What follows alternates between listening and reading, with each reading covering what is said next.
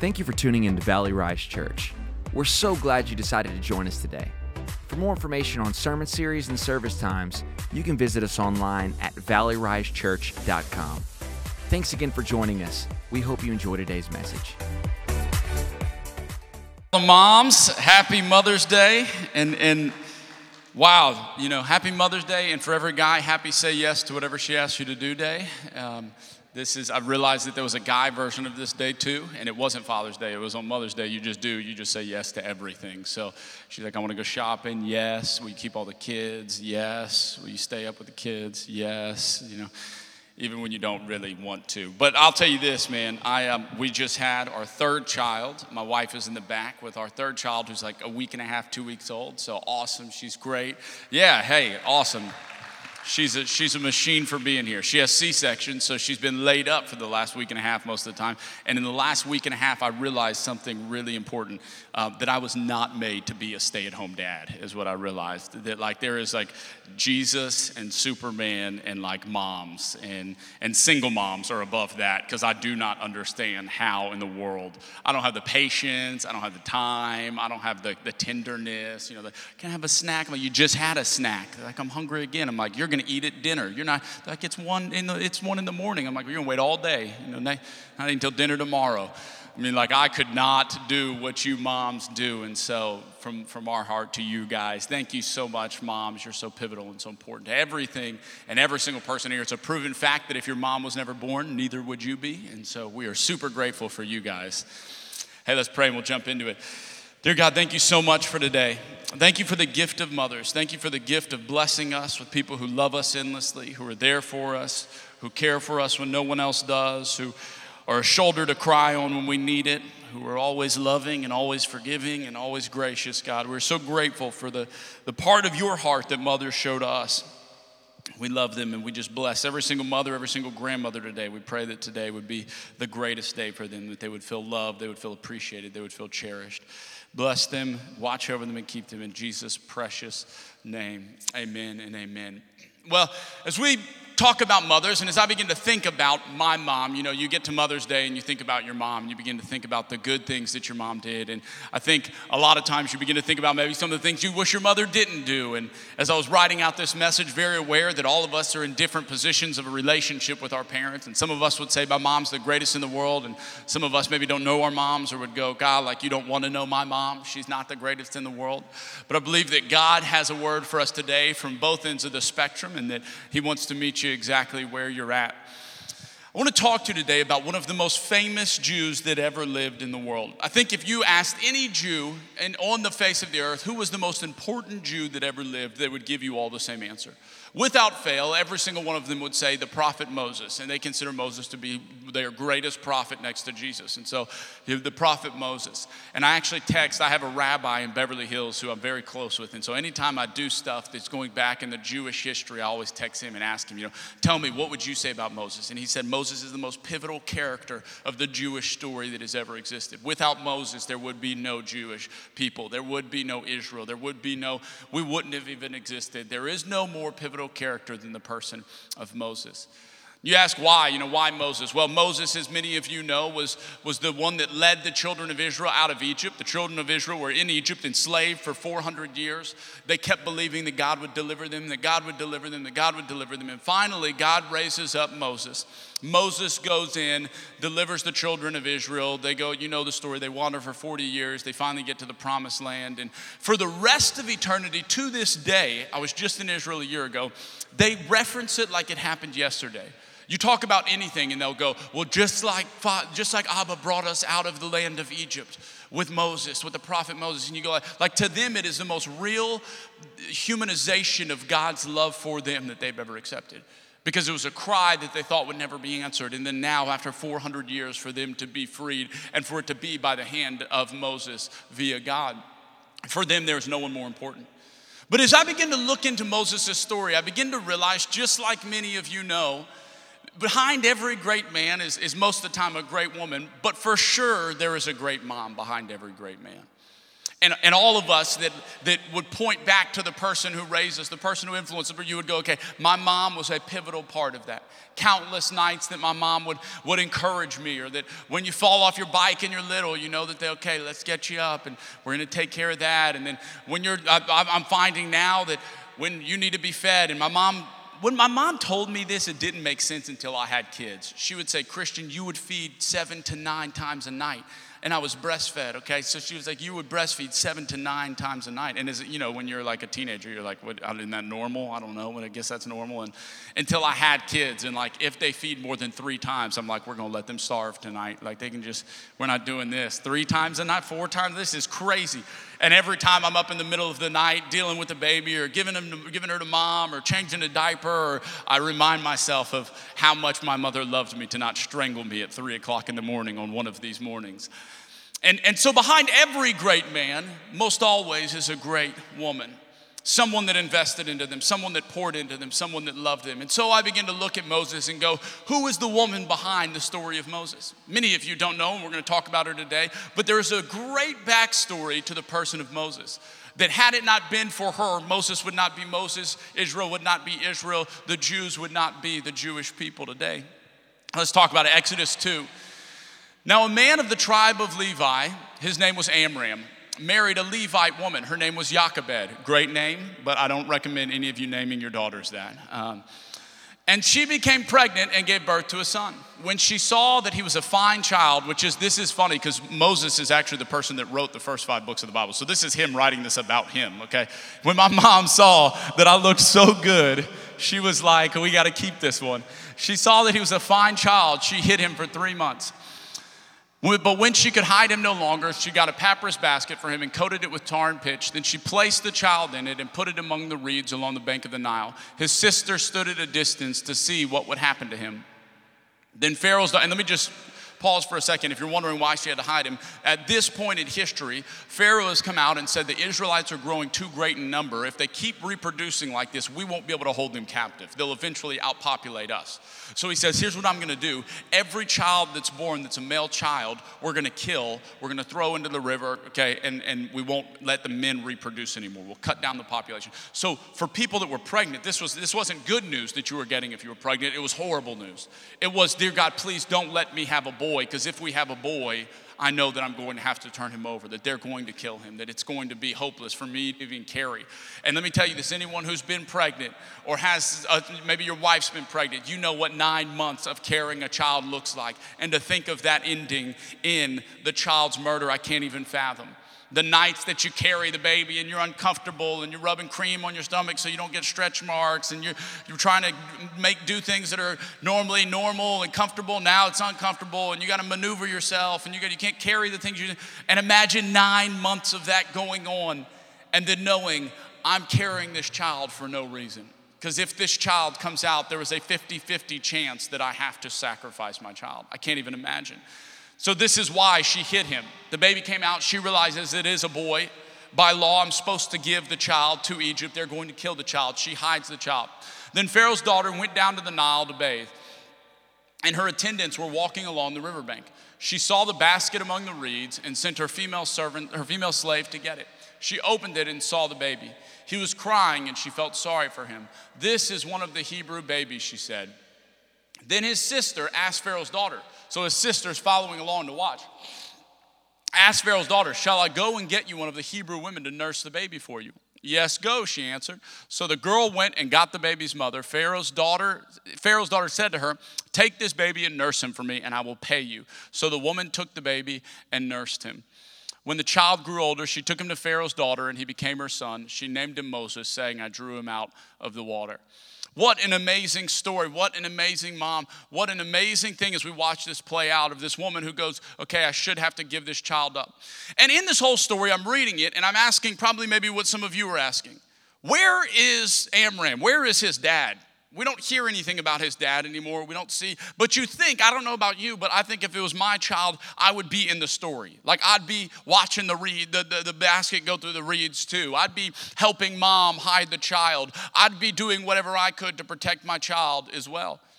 And so it led me to ask the question, where was the dad? What is that? Why isn't he mentioned?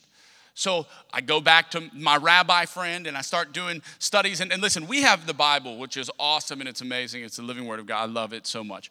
When you go into the Jewish culture, they've got like we have books on American history, but then there's a part of us that's American history. Each one of you has a story where you'll go, yeah, my great-grandmother came over from Ireland, and both of my great-great-grandmothers came over from Ireland on boats. My father's from Mexico, and my great-grandfather came up from Mexico. And you begin to tell these stories that you know personally, they're personal to you because you lived them. So this is kind of like the Jewish culture. So anytime I want to know about it, you go back and ask them because they've got such a different history on what we just have the Bible. They have all these historical books that reference people's names. This is their great-great-great-great-grandfathers, and this is their, and so I called him, I said, tell me what happened. And he said, well, Christian, in the Midrash, which is another section of their history that goes along with the Bible, the Talmud and the Torah, he begins to tell me his father, Amram, was one of the leaders of what they called the Sanhedrin. The Sanhedrin was like their religious hierarchy. It was kind of like their government. And when he found out his wife was pregnant, he was so frustrated, which that's kind of your fault too, Amram, okay? He was so frustrated that he went to her and said, there's no point for us to even be married. If we're married so that we can sleep together, and when we sleep together we have children, and when we have children they have to be killed, there's no point for us to even be married. I'm going to divorce you. So he divorces his wife, and when he does, because his position was so powerful, all of the other Israelite men left their wives as well. So now at this point, Jochebed is there, her husband's left, she's got a kid and one that has just been born, and it's just her, and it's on mama. Now it's on mama to figure out what are we going to do? Are we going to turn this child over? How are we going to raise this baby? Because we can't hide the baby long enough, because eventually they'll find out that we have a boy and they'll want to kill the baby. And I began looking at the story and watching as she progressed through this. And I began to realize that not only does she have the heart of God, but I believe that she has the heart of most mamas that raised us. What is that? Number one, mamas are fighters. Mamas are fighters. How many of you have those stories of your mama when you just like my mama is normally even kill, okay? She's like very low key. She's a nice lady. She's very godly. She's prays. She loves people. But do not mess with her kids, okay? Come on, y'all know, I remember we'd bring girls home and we'd bring a girl home and be like, hey, Mom, this is my girlfriend. And she'd be like, oh, sweet. And she'd leave and she'd be like, I will run them over in a dark alley, okay? That little thought does not need to be with you. And I'm like, oh, Lord. okay. Yes, ma'am. Do not play with mama. Don't bring her back here and let me find her in the streets. I'm like, dear God, mama don't play.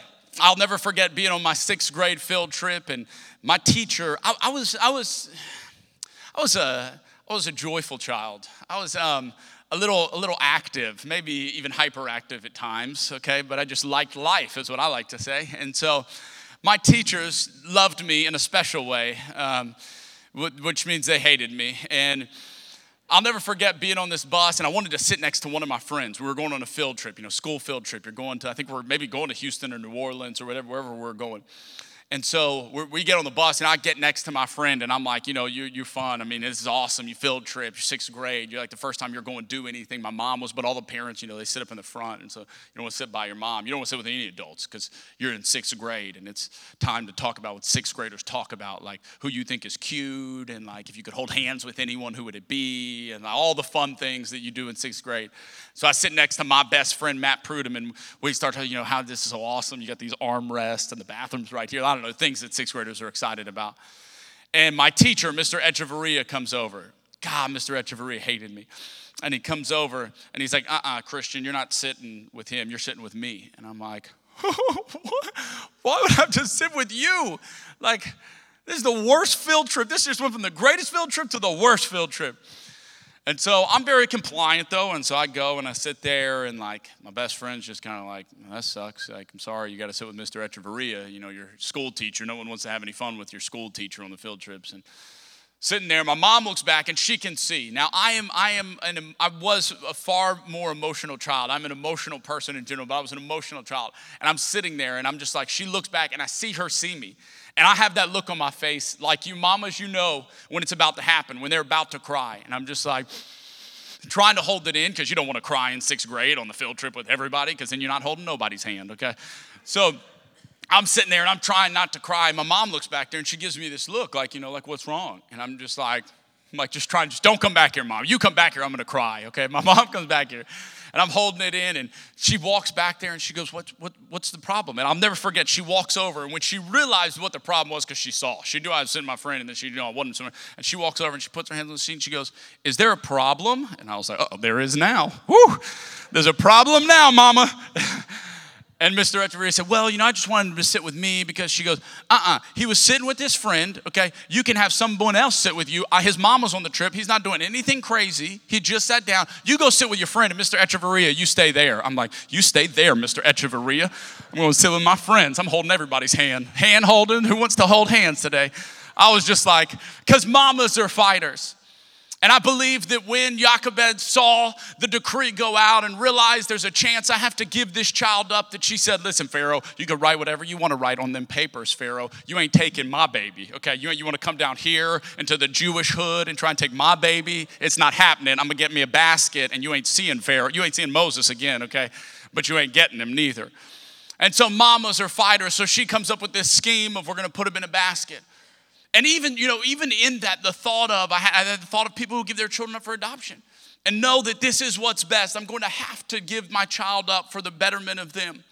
But how painful as a mother, as someone who carried this child for 9 months, the pains that go with pregnancy, that they were the one that nursed this baby. And now 3 months after nursing and bonding with this child, they go, okay, I'm going to now give this child back. God, I'm going to trust you with this child. God, I don't know what's going to happen, but I'm going to put this baby in this basket, and I'm going to trust you because I'm not giving him to Pharaoh. She puts him in the basket because mamas are fighters. When daddy dipped out, mama dug in.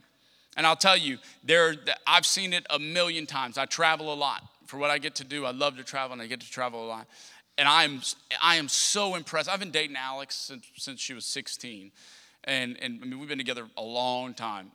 It is so impressive when you watch someone grow like that. Where you go, I know the 16-year-old girl that I fell in love with. And then you watch as she becomes a mom. And you watch as she becomes a mom of 2. And you watch as yesterday she called me. I mean, she is a week and a half out from having a C-section.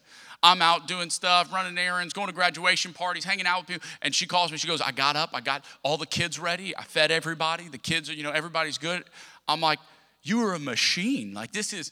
My respect and admiration grows for her every time that I watch, because when daddy can't be there, when I have to go, when dad leaves the family, mamas are the ones that dig in, and mamas ensure that the house stays complete.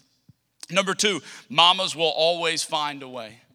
Mamas will always find a way. Come on, mamas, you got up for lunch, you forget to get lunch maybe the night before, you go in the kitchen, there's a hot dog and 2 pieces of bread, but you got 3 kids to feed, and you're like, okay, listen, we're cutting this thing in thirds, we're wrapping it around the bread, I'm slicing it, we're wrapping it around, there's gonna be a Pinterest plate after this, okay, but you turn a hot dog and 2 pieces of bread into a Pinterest platter. I mean, by the way, Pinterest is it's some days it's of the Lord and some days it's of the devil, I've discovered, because there are days where I'm like, where'd you do this? Is amazing. She's like, Pinterest. I'm like, Pinterest is my best friends. And then there's days I come in and there's glue everywhere and popsicle sticks and crayons, and I'm like, what is this? She's like, we were trying this Pinterest thing, and then I don't know what happened. I blacked out and how everything's colored. But mamas will always find a way. I'll never forget my mom. I was 18. I was in my senior year of high school, and I don't think I've ever fully shared my story with you guys, and one day I will. But my junior year of high school, I got kicked out of a school in Louisiana. I came up here right outside of the Houston area to go to a school up here and play basketball for a man who just loved me and had pity on me. And so I move up here, and halfway through my senior year, I was like, I'm dropping out of school. And I'm marrying my girlfriend, and we're just going to figure it out, because that's like a good plan when you're 18. You're like, we're just going to figure it out. We're going to get married. As long as we married, we can do this. And I did not intend to tell you all this, but I just remember this. The girl that I almost dropped out of high school from, that is not from here, and I was not from here, when we moved into our neighborhood, I have to tell you, this is so crazy. We move into our neighborhood. My wife is going for a jog. She comes back and she goes, you're never going to guess what just happened. I'm like, I have no clue what just happened. I'm just reading. And she's like, look out the window. So I look out the window and there's a lady pushing a stroller. I'm like, okay. She's like, you know who that is? I'm like, no clue who that is. She's like, that's your ex-girlfriend, Priscilla, who you almost married. And she lives like 5 houses down. I'm like, oh, the devil is after me. She was a midget though, like she was real short. She was like 5 foot maybe. I'm 6'4", so it looked weird. It wouldn't have worked out anyways. But long story short, I wanted to leave high school. I wanted to marry this girl. It was in my mind that my path was set. It was going to happen. And I'll never forget my mom one day driving up here and driving up to Schulenburg, Texas. I don't know if you know where Schulenburg, Texas is. It's in the middle of nowhere. And she gets there and she goes, I want to spend the weekend with you. And I'm like, God, 18, when you're 18, being a mama's boy is not cool. I don't know if you're aware of that. It's cool, like 15, there's a line. Like I could sleep in bed with my mom, 14, I could snuggle with her, like it's cool. 14, 15, you start like, okay, mom, like don't kiss me in public, like don't hold my hand, like this is weird. And then 18, you definitely don't want, because your mom comes to school and everybody's like, is that your mom? God, your mom's hot. Like, and you're like, oh my God, like I got to deal with this. And then don't hold my hand, mom, that makes it weird. So it's not cool to be a mama's boy when you're 18. So my mama comes up and she goes, we're going to spend the weekend together. And I'm like, goodness gracious, okay, like we'll spend the weekend together. And we go to Katie Mills. She goes, let's go shopping. We go to Katie Mills. And she's smart. Mamas, you're smart. I'm on to you. She takes me shopping. She buys me stuff, you know. She's like, we go eat. She's like, you know, isn't this awesome? I'm like, yeah. She's like, you ain't marrying that little girl, okay? And I do mean little. I'm like... And we begin to have a conversation that changed the trajectory of my life. We begin to have one of those mama-son conversations, mamas like only you can have, where she goes, I love you. And I want you to know, God's got plans for you. God's got a future for you. This isn't it. Trust me, I know I'm your mama. And mamas, you know when you know, mamas. Trust me, I know this is not it for you. Okay, just hang in there. I believe in you. You're going to be great. You're going to be awesome. And I'll never forget, in my final act of defiance, she didn't know that I had started smoking cigarettes, turned 18, got me a pack of cigarettes. And I walked out at Katie Mills Mall and I pulled out a cigarette. I said, I'm going to throw her with this. Like, I'm going to smoke a cigarette. She's just going to be like, I'm done with you. Marry the girl if you want. And lit up a cigarette and I'm just standing there and she just looks at me. She goes, that doesn't even look attractive on you, Christian. And walked off. And I was like...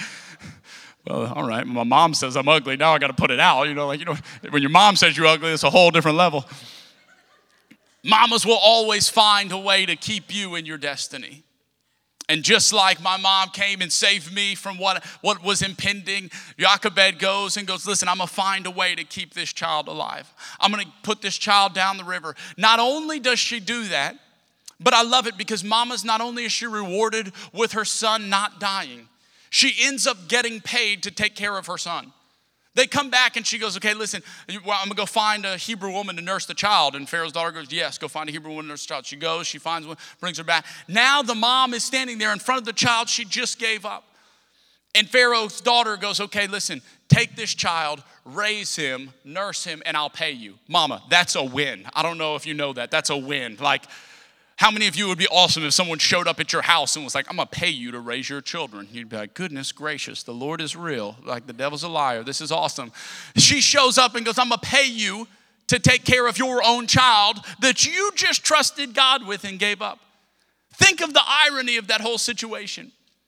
And I love it because even when mamas, you have to let something go. And mamas, you got to trust God. God is so faithful to return to you, mamas, what you give up. Your sacrifice, years of your life, your body. And every mama said, amen. My wife stands in the mirror every morning and goes, do I look smaller today? I'm like, we 8 days in. Like, I don't know, how small are you supposed to look? Like, you just had the baby. Like, but you know, dads, yes, you look so small. You just had a child? I didn't know that. Okay, you've been working out. You sacrifice yourself, literally your body, for us, for your children. But let me tell you, God has a way, mamas, of returning that to you 100-fold. That when your children grow old and when your children speak highly of you and when your children love on you and when your children tell people how awesome their mama is and post on Instagram, this is my mama. Let me tell you about my mama. That it is returned to you 100-fold. Mamas will always find a way, but God will always find a way to return to you what you've given. And number 3, mamas are dream keepers. Mamas are dream keepers. I love the fact that the whole future of Israel was entrusted to Jochebed. The whole future of Israel was entrusted to this woman whose husband had just left. She now is there taking care of these children. And God goes, I'm going to give what you've been praying for 400 years to you, Jochebed. And I'm going to give it to you. And then, like all dreams that God has ever given to any of us, he requires us to give them back to him. It's nothing new. It's from the start when he gave Abraham Isaac. And he goes, bring him back to me, because he's testing our hearts to see, do you love the dream more than you love me? And so he gives her Moses and goes, listen, I'm going to give you the dream of what your people have been asking for forever, but I'm going to require that you give him back.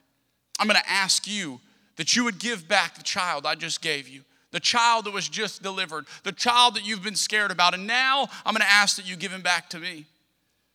And she trusts God and is so faithful to give the child back. But what I realized in this, as I was looking at it and going, okay, where are the comparisons between her and my mom, and always trying to compare and contrast, and that I realized that there was something unique about what she did.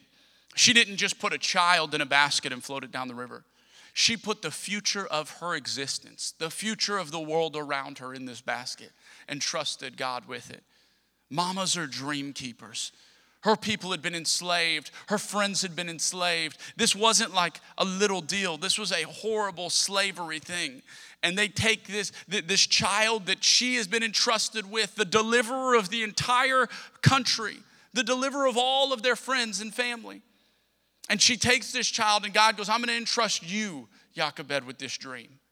And because she's a fighter, and because she found a way to keep the dream alive. And she takes him and puts him in there, and then God returns the dream back like he always does. And God gives it to her, and she begins to raise this child. And I can't imagine the pressures that are on someone when you look at Mary raising Jesus, or Abraham and Sarah raising Isaac, that they knew was going to be the founder of all these generations. Or Jochebed raising Moses, knowing the future of me is in this child. The future of me and how I care for this child is in this child. It is in his heart. It's in his body. It's in his soul. It's in his actions. Let me tell you this, mamas, you are dream keepers for the next generation. You are dream keepers. There are dreams in your children's heart that you will keep for them, that you will keep for the world around you, that you will keep when they forget them. Because I can't tell you how many times I've wanted to quit on the dreams that God put in my heart. I can't tell you how many times I've wanted to give up. There's more times I've called my mom and dad in this process of planning a church. And for those of you who don't know our story, we left the second largest church in America. And a group of us came down here to start a church. And we wanted to do the same thing that had happened there. They phenomenal church. It's our home church. We love them. Wanted to do it here and came down here. I've always had a heart for this area since God moved me here. And we begin to do this. And there was many days that this is not an easy journey, that I go, God, what did you do to us? Like, why? This was awesome. We were killing it. We were crushing it. And you moved me out to Tomball, Texas, God. Like, what are you doing? And I call my mom and dad and go, why did I do this? Why did I mess up? Did I leave the wrong place? Did I go to the right place? And I'm telling you, there's no voice like a mama's voice when she speaks to me and goes, Christian, you're exactly where God has you. I remember when God put a dream in your heart. I remember when he told us you were going to pastor. I remember when he told us that you were going to do these things. Do not give up, Christian. You're in the right place. Mamas, you are dream keepers. And no one can speak to your child's heart like you can. No one can encourage them like you can. No one can remind them of the dreams and the gifts that have been in them since childhood like you can. Because while we're living this story, you're watching the movie. And you can go back and go, I remember when you were a kid and God spoke to me that he was going to use you. I remember that when you were a child and you said, I always wanted to help people. I remember when you said, if I could do anything in the world, it would be this. Don't give up on that dream. Don't quit on the dream. Mamas, you are dream keepers. And the dreams of a future generations and generations to come are entrusted inside of you. I always tell people when we talk about kids, I don't know much about raising kids. I've got 3, but we're early on. I got a 5-year-old, a 3-year-old, and a 2-week-old, and we're early in this, so I'm no expert. But I do know, looking at when my parents raised me, one of the greatest things they ever did was there was not a night that went by that they didn't come to me and encourage me. I'd get in bed, and maybe all day was bad. Maybe I got spanked 17 times, which is possible, and maybe me and my brother were fighting, and maybe I'd been punished and grounded and sitting in my room for an hour. But every night they would come in bed, and my mom would sit next to me. She'd take my hand. I always cry when I talk about my mom. God. She'd take my hand and she would say, son, I love you. I believe in you. You're going to change the world. You're going to do great things. I'm proud of you. Tomorrow's a new day. His mercies are new every morning. Hey, we're going to start over tomorrow. It's going to be awesome. I love you. You're going to change the world, Christian Aranza. There wasn't a night that my parents didn't sit next to my bed and tell me that. And then like a mama only can, she would rub my head and kiss me. And again, that got weird at 15. I was like, don't rub my head anymore. Don't kiss me, mama. But looking back, I just covet those times. I cherish those times that my mom would sit there and remind me of the dreams that God put in my heart. Mamas, there is no dream keeper like you. What would we do without you reminding us of the things that we've longed to do our whole lives? What would we do without you encouraging us? Who would speak life into us? Who would speak the hope and the future of what God had inside of us if it wasn't for you? Mamas, you were dream keepers. As I close, I remember thinking that as I was going through this, there wasn't much of a difference when I began to look at this between the heart of a mama and the heart of God. I begin to look at this and go, okay, God, how do you tie into this? How do you tie into the heart that you gave moms? Because all of us is just a piece of what God is. God made us in his image. He gave us a part of him. And so men, we have a part of God. We got the masculine part of God. We got the strong part of God. We are men, we are strong. We can make it happen. We can figure it out. Women, you've got a part of God that's so special. And it's so tender. And it's loving. And it's as strong as it is tender. And God chose to give you a part of him that only you could fulfill in someone's life. And I was looking at this and I remember having the thought, what about the people whose moms aren't like my mom? What about those of you that maybe in this process of life, your parents maybe hit a bump or your mom hit a bump, or maybe you look back and you go, man, my mom would do some things differently if she was honest with us or with herself, or maybe she's hurting and trying to figure out some areas of life. And I begin to hurt for those of you in that position. I begin to go, God, I hate that for people. I hate that the enemy has robbed families of someone that is so key to a family. And God spoke to me and he said, Christian, just like I'm a father to the fatherless, I've positioned myself and I have character traits of me that can fill in for when a mother cannot fill in. And I begin to look back and I begin to realize that just like mamas are fighters, God is a fighter. God is a fighter for you. He goes before you. He's behind you. He walks with you. Everywhere we go, he is with us. God is a fighter for whatever situation you are in. And then I begin to realize that not only is God a fighter, but God will always find a way. Romans 8:28 tells us that God will work together all things for the good of those that love him. God will always find a way. He will take what seems horrible. He will take the worst situation you could be in, just like Jochebed's in, and he will turn it around and go, I will always find a way to turn it for your good. I will always find a way to make it come out in your favor, because God is for you. God is fighting on your behalf. He loves you and cares about you and is there for you when no one in the world is there for you. He is fighting for you. He will always find a way. He is a fighter. And then lastly, God is a dream keeper. God is the greatest dream keeper there ever was. That he would look down and entrust the future of eternity to us, to people. That his plan for changing the earth, his plan for fixing everything, his plan for reaching a hurting world is you. It's me. It's us. That he would take his dream of restoring his lost children back to him. It says he leaves the 99 to go after the one. If the one is that important, he entrusts us with rescuing the one. That he goes, the only thing I have to reach them is you. It's you. And so he gives us his dream. And he puts his dream in our heart. And he goes, listen, I'm entrusting you with the greatest dream I could ever have.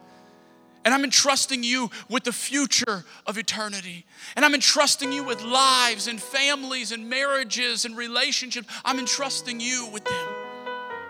Because you never know who you're going to encounter. And you never know who needs to hear from you that they're loved. And who needs to hear from you that they're cared for. And who needs to hear from you that you're a dream keeper. And who needs to hear from you that you're not going to quit on them. And who needs to hear from you that you're going to fight for them. God entrusts us with the greatest dream ever. And it's the dream of bringing his kingdom here on earth. He loves you. He is for you. There are dreams in some of your hearts that maybe you've thought have gone away, that you've thought God forgot about, that you thought you walked away from. And I want to tell you today, just like God is a defender and a father, He is a mother in the ways that He will never let you forget the dream in your heart. There is dreams in your heart that He gave you for a reason, that He didn't intend for somebody else to do them. He intended for you to do them. And He put them there because only you can fulfill them. And that day will come when you will fulfill them. Let this be an encourager. Let this be a reminder. For those of you that have a mama, thank God. For those of you who don't, I want to tell you there's a dream in your heart that hasn't gone away, that God's going to use, that He's going to do something inside of you. God is not done with you. He's got a dream for you. God is a dream keeper. Would you bow your heads with me? Dear Lord God, thank you so much. Thank you for your heart for us. Thank you for your love for us. Thank you that God, in a world that at times can seem chaotic, you still, and just like a mother, you step in and bring clarity. You bring comfort. You bring support, God. You bring hope. You bring encouragement to our hearts. We're so grateful, Jesus. We're so grateful, God, that you structured yourself in such a way that you could speak to the side of us that needed a mother, and you could speak to the side of us that needed a father. That you truly are a father to the fatherless, and that you truly do gather us like a mother hen gathers her hens, and you care for us and protect us. God, we love you and we're so grateful. We're grateful for who you are. We're grateful for your heart. With every head bowed and every eye closed, as I was talking, you may have heard me talk about this relationship with Jesus, and maybe this relationship about Him being a father and Him rescuing you and Him saving you, and maybe there's something in your heart that you go, Christian, I've never had that relationship with God. Maybe I've had religion or I've had church, but I've never encountered a relationship with God like what you were talking about, where He loves me and protects me, where He's for me, where He encourages me, where He's my biggest fan. I've never had that, Christian. I've thought maybe God was mad at me, or God was upset with me, or I was working to be good enough or trying hard enough to be good enough. And today I realize that's not what it's about. It's about being in a relationship with someone who loves me and cares for me. With every head bowed and every eye closed, this is between you and Jesus. If that's you and you say, Christian, today I want to start that kind of relationship with Him, would you raise your hand for me? Amen. Amen. Thank you, Jesus. Last time, if that's you and you say, Christian, my heart's beating out of my chest. I know God has called me to start that relationship. Today, I want to begin that. Last chance, if that's you, would you raise your hand one more time? Amen. Amen. Now, you can repeat after me and listen. You can pray this in your heart. You can pray this out loud. This is between you and Jesus, so I just want you to mean it, as long as you mean it. Dear Lord Jesus, thank you for dying for me. Thank you for saving me from my sins. Thank you for raising from the dead so that I could have new life. Thank you for saving me from myself. I believe that you are the Son of God. I believe that you want to have a relationship with me. And today I choose to begin that relationship. Today I become a follower of Jesus Christ. I take on a relationship with you. And I begin learning what it looks like to walk hand in hand with you, Jesus. Thank you for saving me. Thank you for giving me new life. In Jesus' precious name, amen and amen. Hey, would you give a hand to those who just made the greatest decision of their lives? Amen, amen. Hey, mothers, thank you so much for being here with us today. Kids that got drug along, thank you so much for coming with your mama. I know it made their heart happy. We're so grateful for each and every one of you. This doesn't happen without you. We're grateful that you're here. Valley Rise Church is a dream that was in my heart many years ago that God and my mom and dad never, ever, ever let me forget. And so all of us are walking in that, and so grateful, mamas, for y'all there. And we could celebrate you for a week and it wouldn't be enough. Love you guys. Hey, if you came prepared to worship with your giving today, we got 3 ways that you can do that.